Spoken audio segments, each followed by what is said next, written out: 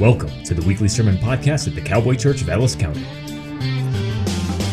There were 6 men of Indostan, to learning much inclined, who went to see the elephant, though all of them were blind, that each by observation might satisfy his mind.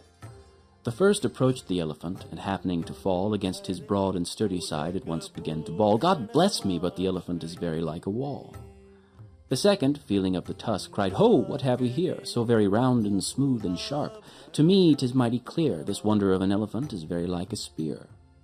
The third approached the animal, and happening to take the squirming trunk within his hands, thus boldly up and spake, "I see," quoth he, "the elephant is very like a snake." The fourth reached out his eager hand, and felt about the knee.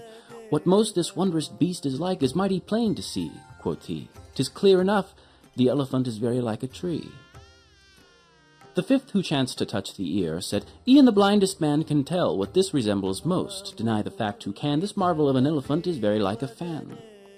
The sixth no sooner had begun about the beast to grope, than seizing on the swinging tail that fell within his scope, "I see," quoth he, "the elephant is very like a rope." And so these men of Indostan disputed loud and long, each in his own opinion, exceeding stiff and strong, though each was partly in the right, and all were in the wrong. Moral: so often theologic wars, the disputants, I ween, rail on in utter ignorance of what each other mean, and prate about an elephant not one of them has seen. How many of you have ever heard that little story or poem before? Show of hands. Quite a few. I'm really not surprised by that. I'm honestly surprised that more of you hadn't been exposed to it at some point in time. Whether or not you realize it, that little poem or that little story is really what lies at the very heart of contemporary liberal culture in America and frankly throughout the West. And the point that the little story is trying to make is that everybody is trying to pursue spiritual truth in their own way. But even though everybody is pursuing spiritual truth, nobody really has the market cornered on it. Each one is actually just seeing a different aspect of it, and nobody is seeing the truth as a whole. And so the conclusion, as it was showed up there, is really this: that when it comes to spiritual things, everybody needs to show a lot of humility, because nobody can really know the entire truth.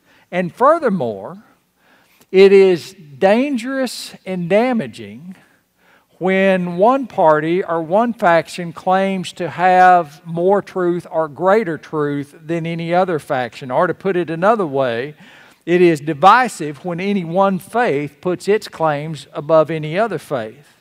So, in other words, everybody is basically on the same path. We're all trying to get to know who God is and to understand Him. We just have different ways of getting to the same truth. Have any of you heard that? I bet you have. It's all throughout our society. Again, this teaching forms the very foundation for what I'm going to refer to this morning as a secular or pluralistic society.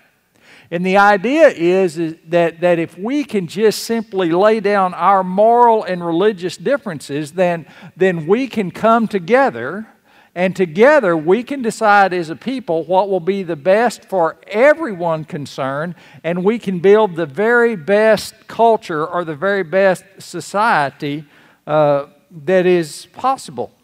This very idea was popularized in John Lennon's song, Imagine, and I'm sure that you've heard it. Spence, go ahead and flip it over for me.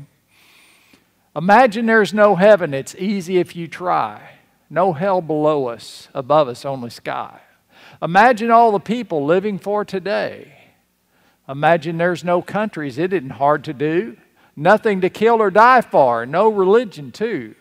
Imagine all the people living life in peace. Imagine no possessions. I wonder if you can. No need for greed or hunger, a brotherhood of man. Imagine all the people sharing all the world. You may say I'm a dreamer, but I'm not the only one. I hope someday you'll join us and the world will be as one. I bet you've all heard that song. Very, very famous song. And it is a tremendously attractive vision. There's nothing wrong, really, with the vision. The reality is, if it's possible for each of us to lay down our idea of what God is, and if it is possible for us to lay down our values and to lay down our moral differences, and all live together in peace and make a better world, if it's possible for us to do all of that, that can be a very powerful thing. But if Christians continue to insist that there is only one God and only one way to God, what happens is that makes Christians like sort of terrorists in a way.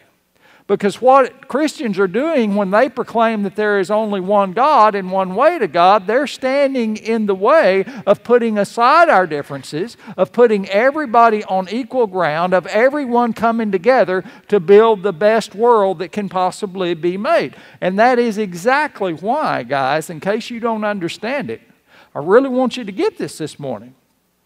Because this is exactly why Christians are being pressed out of the public square right now. It's the reason why Christian billboards are being taken down and Christian advertising is being denied on a lot of the social media, and Christmas displays are being sued out of the public square all over the United States. It all comes back to this idea. It's why the world wants us to be quiet. It's a very logical thing to do. Because if, in fact, no one can really know the elephant completely, and if in fact maybe there's not even really an elephant that exists anyway, or if the elephant is not really relevant, then the best thing to do is not talk about the elephant. The best thing to do is to push the elephant out of the public square and everybody just come together as one and work for the good of society. Most logical thing in the world if there is not an elephant. But what if there is an elephant? And by elephant, I mean God, obviously. What if there really is a God? And what if this elephant or this God, rather than being something that we just have to feel around on and try to kind of figure out the best way we can, what if this God has spoken to us? And what if this God is in charge of both time and eternity and He holds our lives in His hands? And what if this God has earnestly warned us that we each will give an account of ourselves to Him whenever we pass from this life? And what if this God has made it explicitly possible for us to know Him and His will? If there is such an elephant, if there is such a God as that, then it becomes essential that we talk about Him. It becomes essential that we stand up for Him. And that's the case I want to make for you this morning.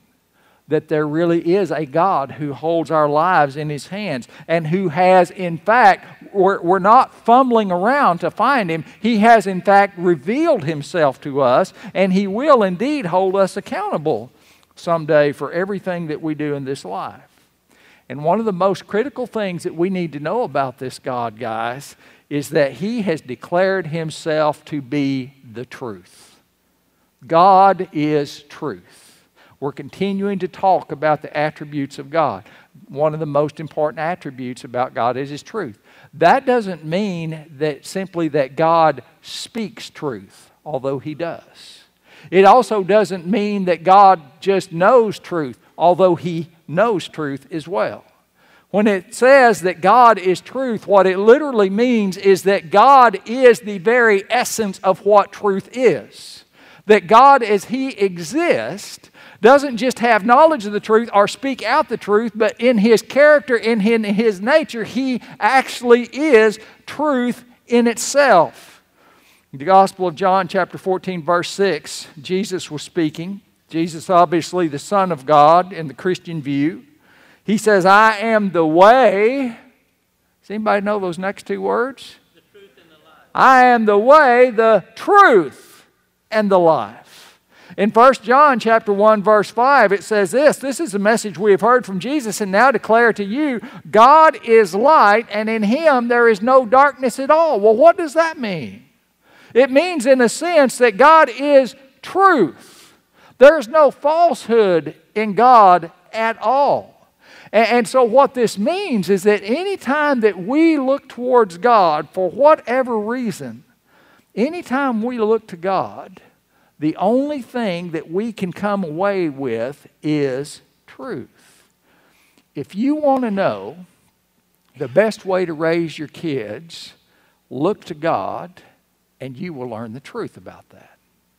If you want to know the best way to exist together as husband and wife in a marriage, look to God and you will know the truth about that.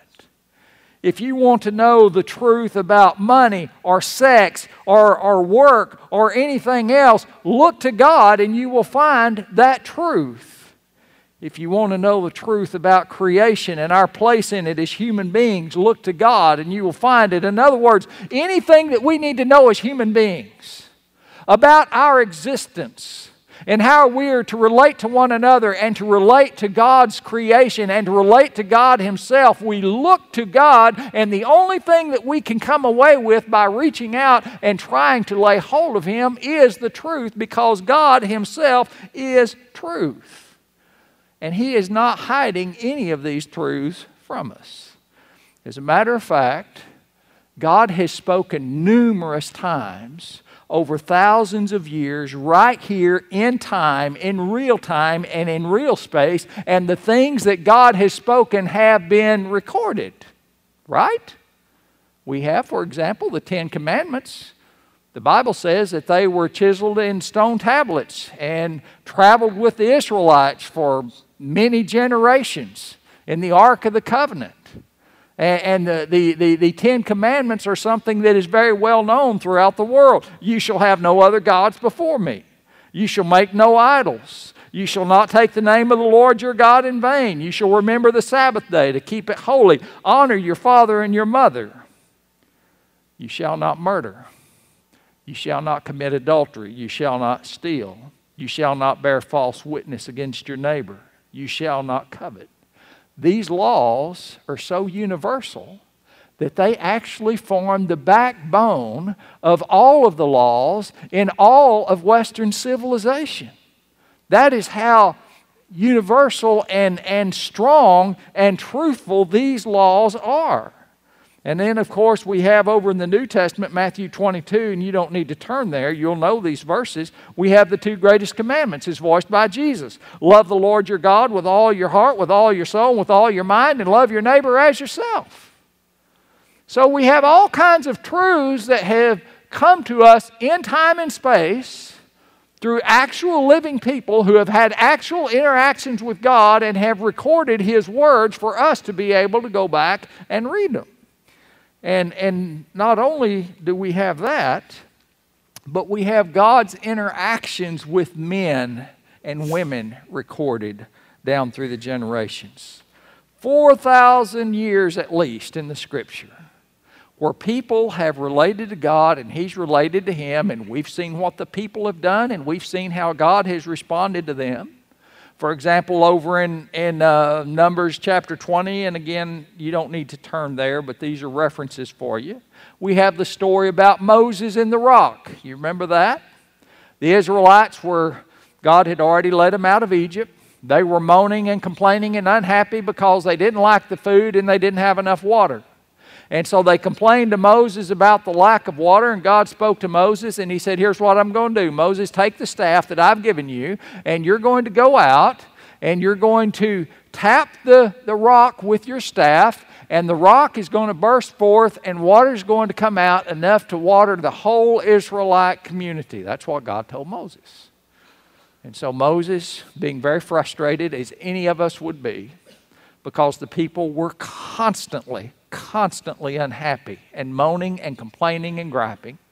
And so having that word from God, he goes out to the big rock that God had showed him, and he took out his staff and he took it and he just whacked that rock a couple of times as hard as he could, and he turned around and he said to the people, must we bring water out of this rock for you griping people?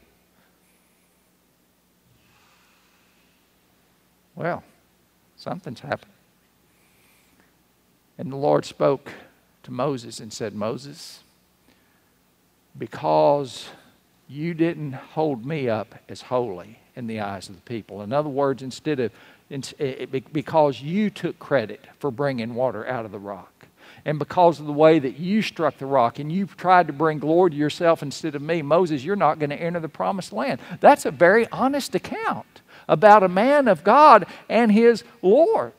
And the Bible's full of those kinds of honest accounts. We have the story of Israel and how God told them that if you will love me, I will be your God and you will be my people. But you have to observe all of these things that I'm showing you. Do not become like the nations around you.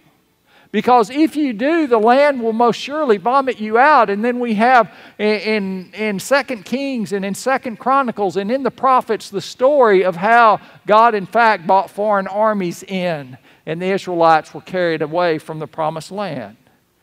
We have the record in the scripture of things that Jesus did. Like whenever they brought the woman caught in the very act of adultery. And the religious leaders said, good teacher, we have found this woman caught in the very act of adultery. The Bible says, or the scripture says, that we should stone her. What do you say? And we have the story about Jesus riding on the ground. And then he stood up and he said, the one of you that is without sin, let him cast the first stone. That's recorded.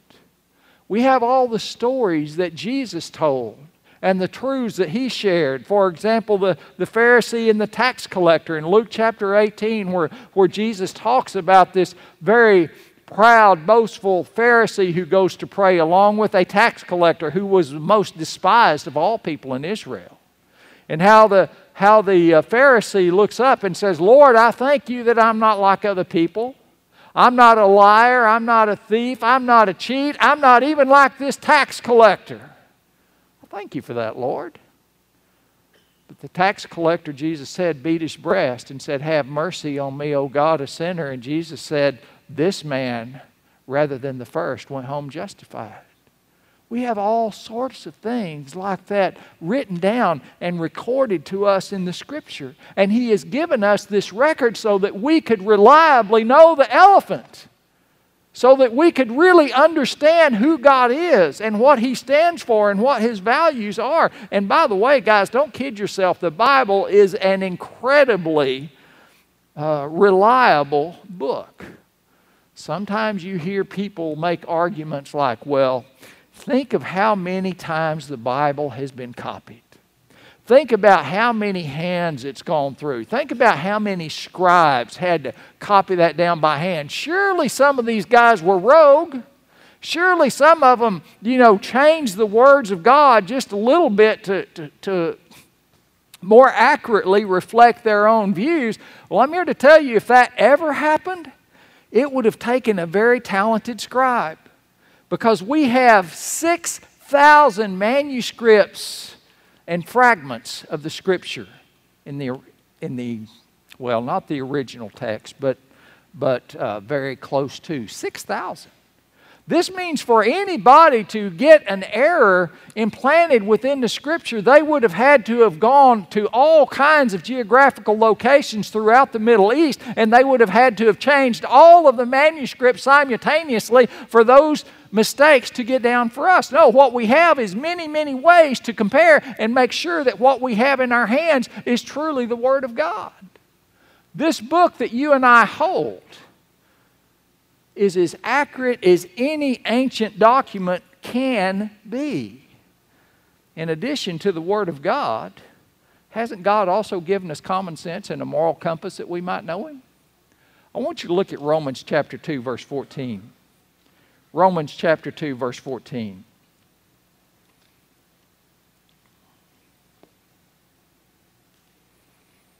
This is one of those passages that we just cruise right past and we don't see it most of the time. Romans chapter 2, verse 14.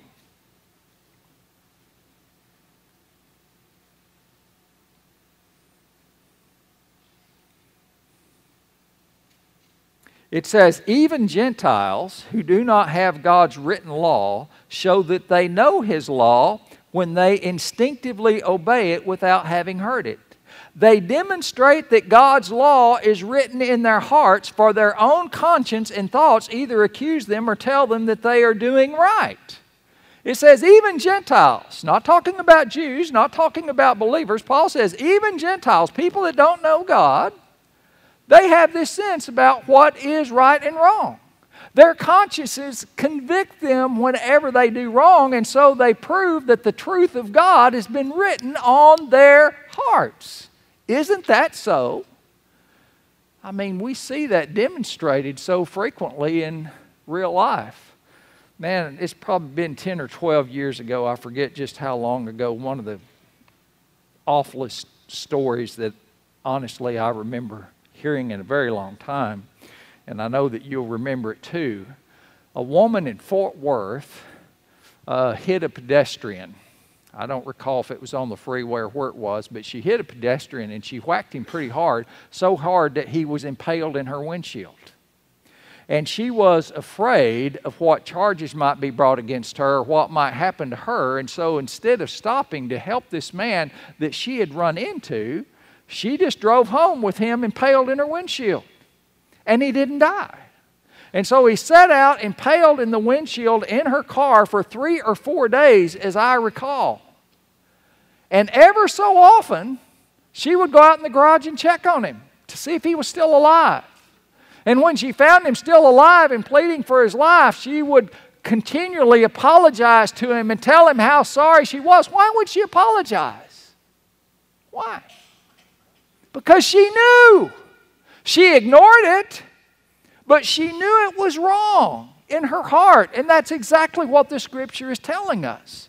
Not only has God revealed Himself in His Word, but God has revealed Himself into our hearts, not just the hearts of believers, brothers and sisters, but in the hearts of all mankind. God has revealed Himself. Not only has God revealed Himself in that way, but He has allowed us to know Him experientially through Christ. The Bible says that whenever God chooses to reveal Himself to us, and we come to recognize our own sinfulness, and we are confronted with the truth of the gospel that says that God has provided a means of atonement or forgiveness for our sins through Christ, and we accept that means of forgiveness, and we look to God and we thank Him for His grace, and we begin to desire to live for Him. The Bible says at the moment all of that takes place, the Holy Spirit comes into our heart. And the Holy Spirit begins to lead us in a way that is even beyond our conscience. Our conscience tells us what's right and wrong, but the Holy Spirit goes one better than that. Because now we can pick up the Bible, which is the Word of God, and words that didn't make any sense to us before we had the Holy Spirit, all of a sudden as we begin to read through the Scripture, things will leap off the page.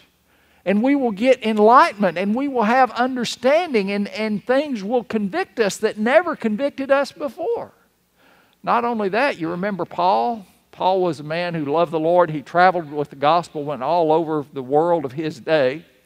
And as he traveled and tried to understand what God's will was for his life, there were certain times when he decided, well, I'm going to go to this certain area and I'm going to preach the gospel over there. And all of a sudden the Holy Spirit would speak to him. And the Holy Spirit would say to him, Paul, no, you're not going to go there. Go over here. And so Paul would change his mind and move. That is a part of the Holy Spirit experience.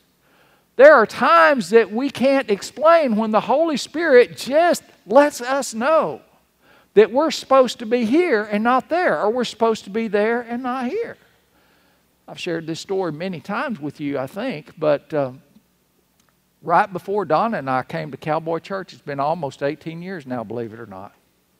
And right before we came, there was another little church that we were in dialogue with.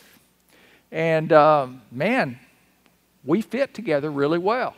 They were a boots and jeans kind of a church. They were traditional, but a boots and jeans kind of church in a small community out in West Texas. We all met together at the steakhouse. We got along just fine, and they liked us, and they liked my preaching, and they said, well, we want you to come back in view of a call. That meant they wanted to hire me. And so we said, okay, yeah, we'll come back and we'll preach for the entire church. Church can vote on us, and we took off out of town. And the further we got from town, and we didn't have to go far, just 5 or 6 miles, but the further we got out of town, the more uncomfortable I became. And I told Donna, I said, I don't understand why, but I think we're going to have to call these people and say no. And she said, you know, I'm feeling the same thing. And so what I'm trying to say to you, brothers and sisters, is God reveals Himself to us in so many ways. He reveals Himself to us in black and white in the record of the Scripture. He reveals Himself in our conscience. He reveals Himself if we will come to Him through the Holy Spirit. And He does all of these things for one reason, so that we can know Him and become like Him. I want you to look at the Gospel of John chapter 17, verse 13. Gospel of John chapter 17, verse 13.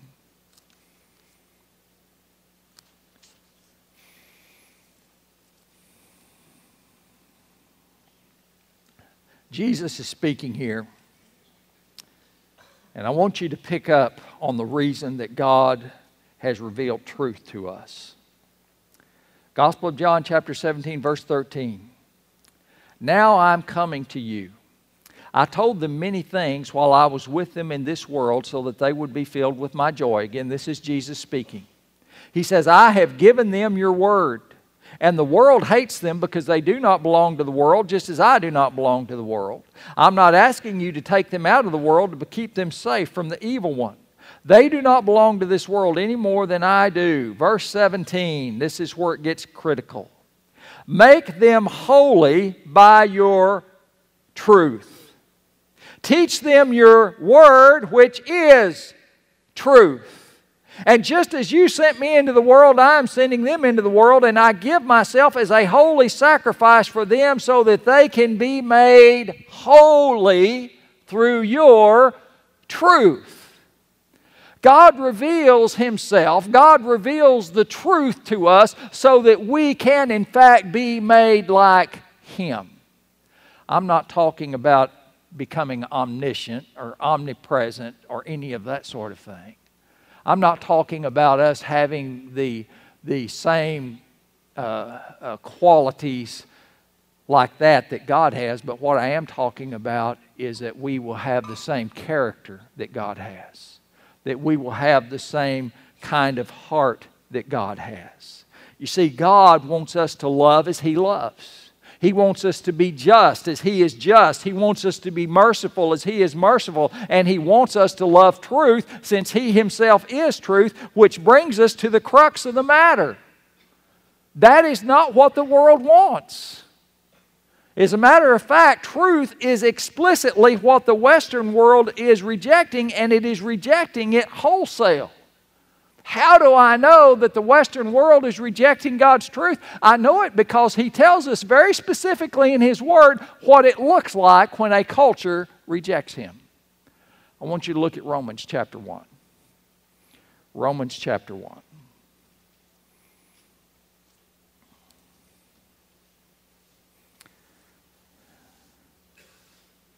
Very nearly the most unpopular passages in all of the Scripture, if not the most unpopular.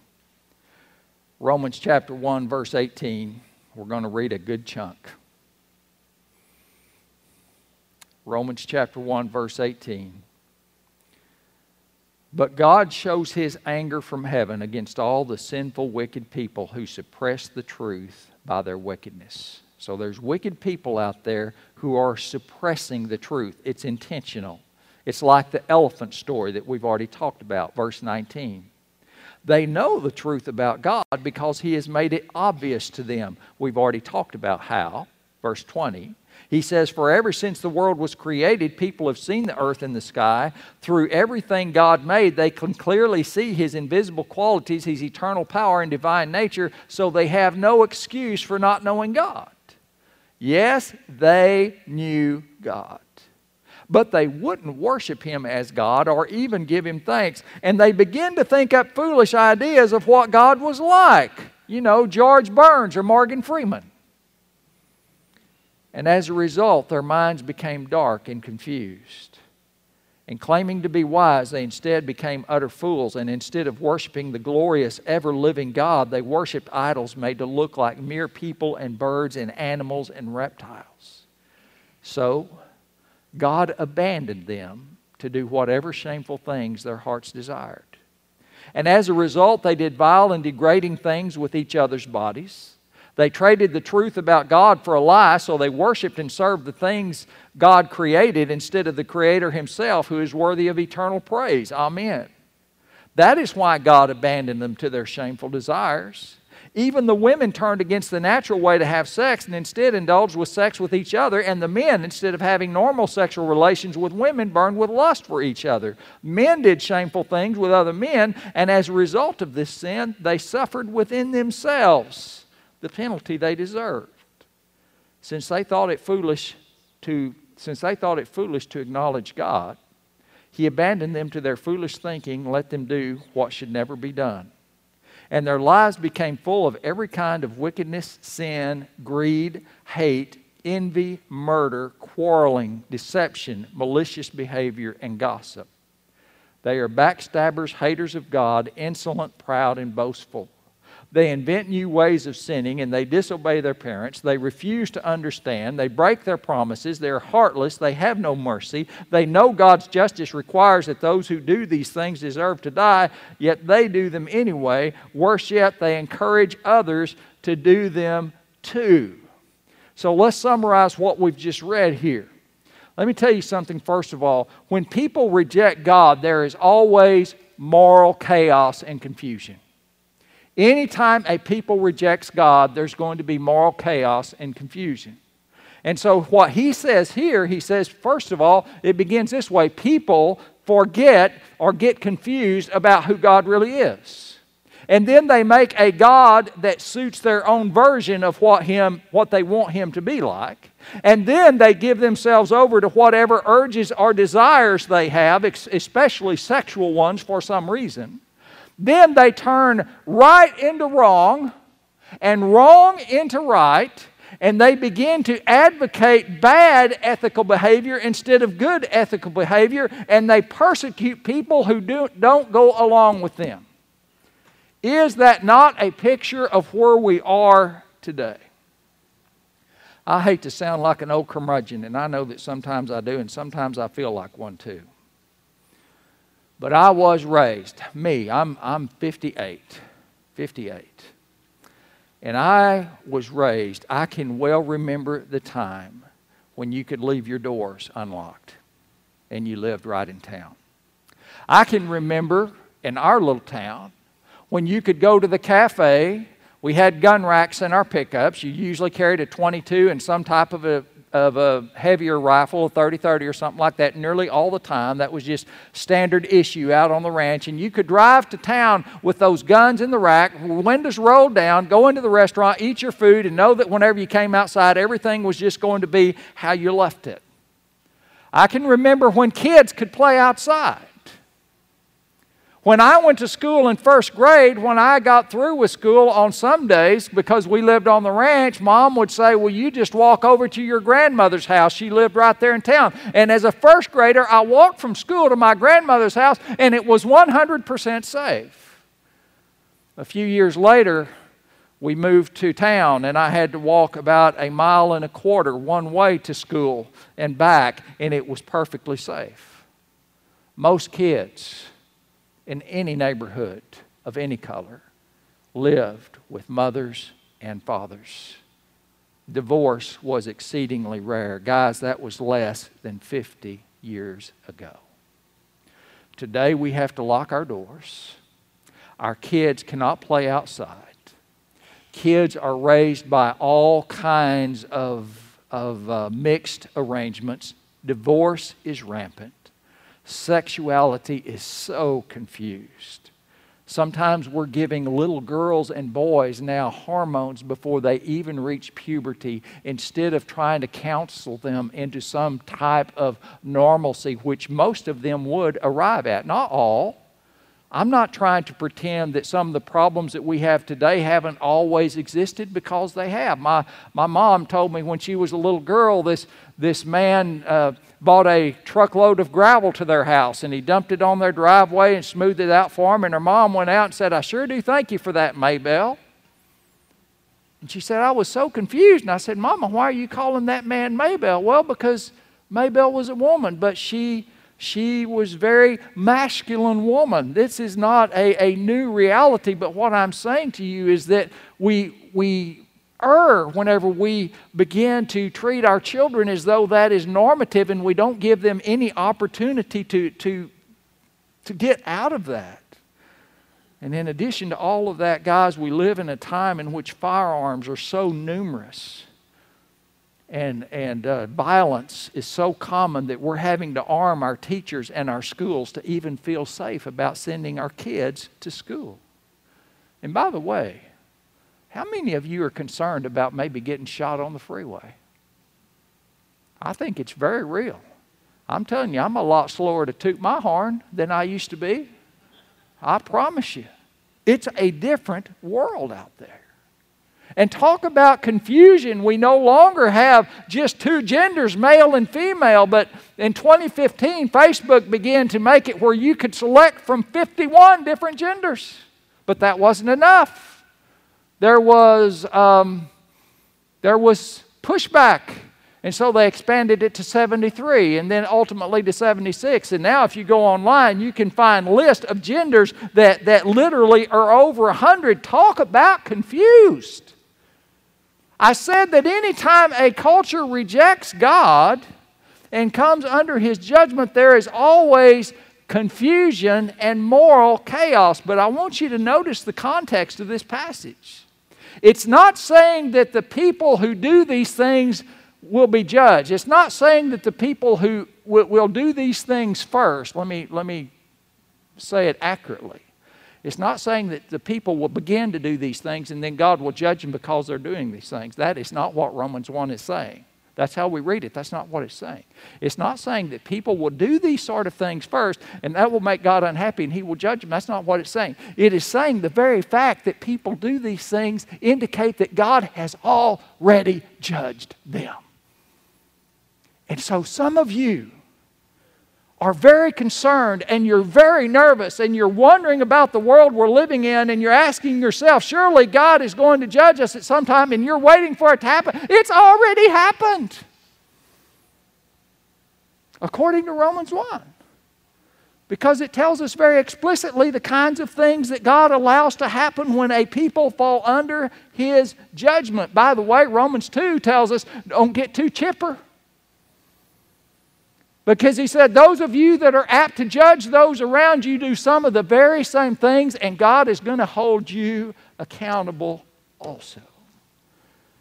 But at the end of the day, guys, we are left with two very different worldviews. One of these worldviews tells us that all of the things going on around us are nothing more than differences of opinion.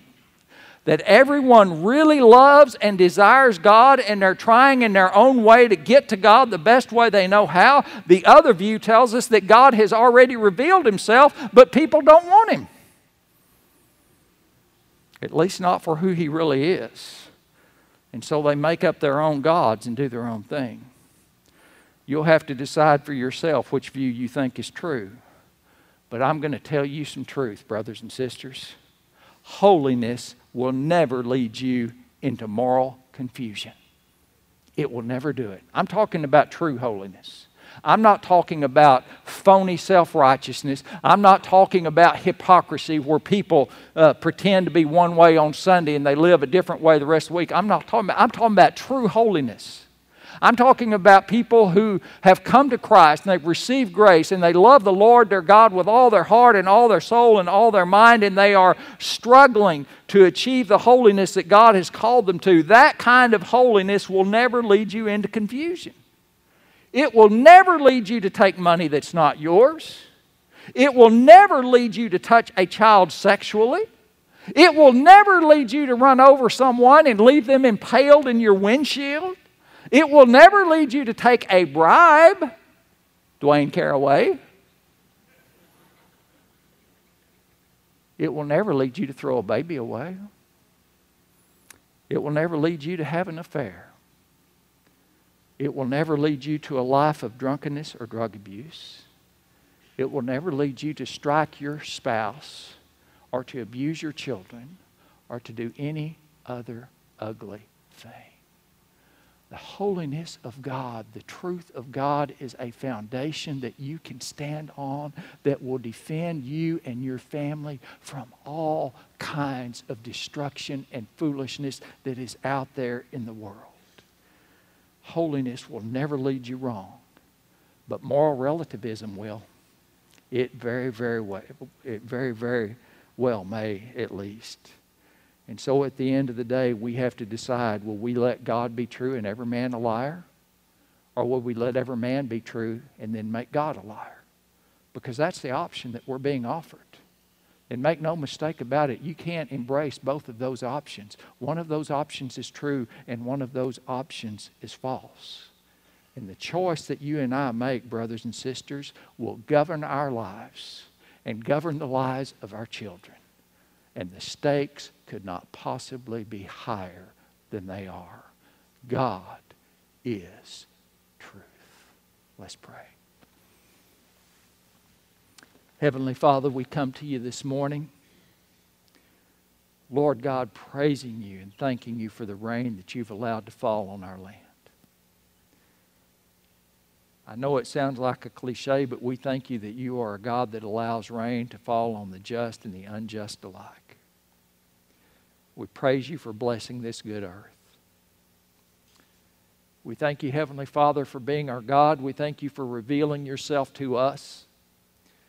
We thank you for the Word of God, which is truth. We thank you for the Spirit of God that leads us. We thank you for our consciences, which you have used to write your very will upon our hearts. And yet, Lord God, we look all around you and these things are being pushed away at a phenomenal speed and a phenomenal pace. And we see the chaos and the confusion that it's causing. And Lord God, I don't pretend to think that we can turn anything around, but we can at least embrace truth for ourselves and embrace truth for our family. And Lord God, I pray that you will enable us to do that very thing. I know this morning, Father, that there will be those here for whom this message was disturbing in heart. But I pray that they will come to you. I pray that they will seek the Word. I pray that they will be honest. I pray that they will reflect. And I pray their hearts will be changed. In Jesus' name, amen.